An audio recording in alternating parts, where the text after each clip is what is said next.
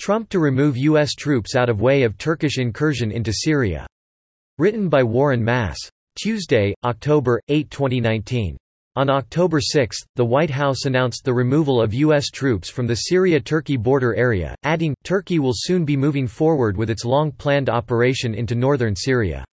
The statement followed a phone conversation President Trump had with Turkey's President Recep Erdogan, during which Erdogan said that Turkey would soon send troops into northeast Syria.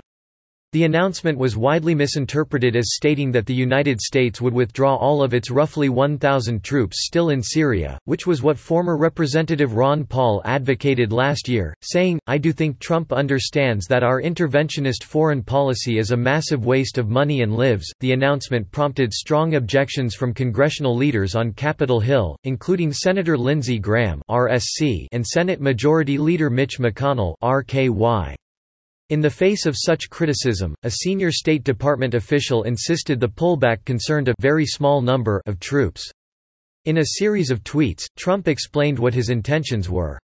It is time for us to get out of these ridiculous endless wars, many of them tribal, and bring our soldiers home, he wrote in one tweet. The United States was supposed to be in Syria for 30 days, that was many years ago, Trump said in one of his October 7 tweets. The president also stressed that his decision was not tantamount to allowing Turkish forces to have free rein in the region.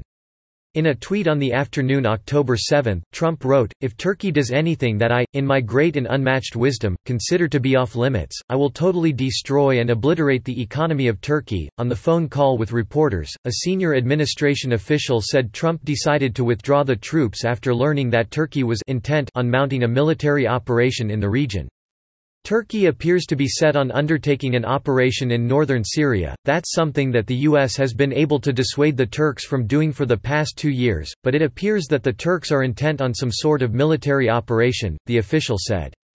The official said that Trump wanted U.S. troops out of the crossfire. The president made it very clear publicly and privately that the United States does not endorse or support any Turkish operation in northern Syria, the official said. There'll be no U.S. armed forces involvement or support of any operation that the Turks undertake. The official said this does not constitute a withdrawal from Syria, stressing the pullout involves troops only in a relatively small 20 to 30-mile region. We have a small number, 50 to 100 special operators in the region, and they should not be put at risk of injury, death or capture in the event that the Turks do come over the border and engage in combat with the local Kurdish forces, the official said. It might be better if the president followed his instincts to get out of these ridiculous endless wars, and pull all the troops out, instead of listening to GOP interventionists such as McConnell and Graham. Subscribe to The New American and listen to more by clicking podcast on the top right corner of our homepage. Also, please consider donating to help us push out more content for you, our listeners.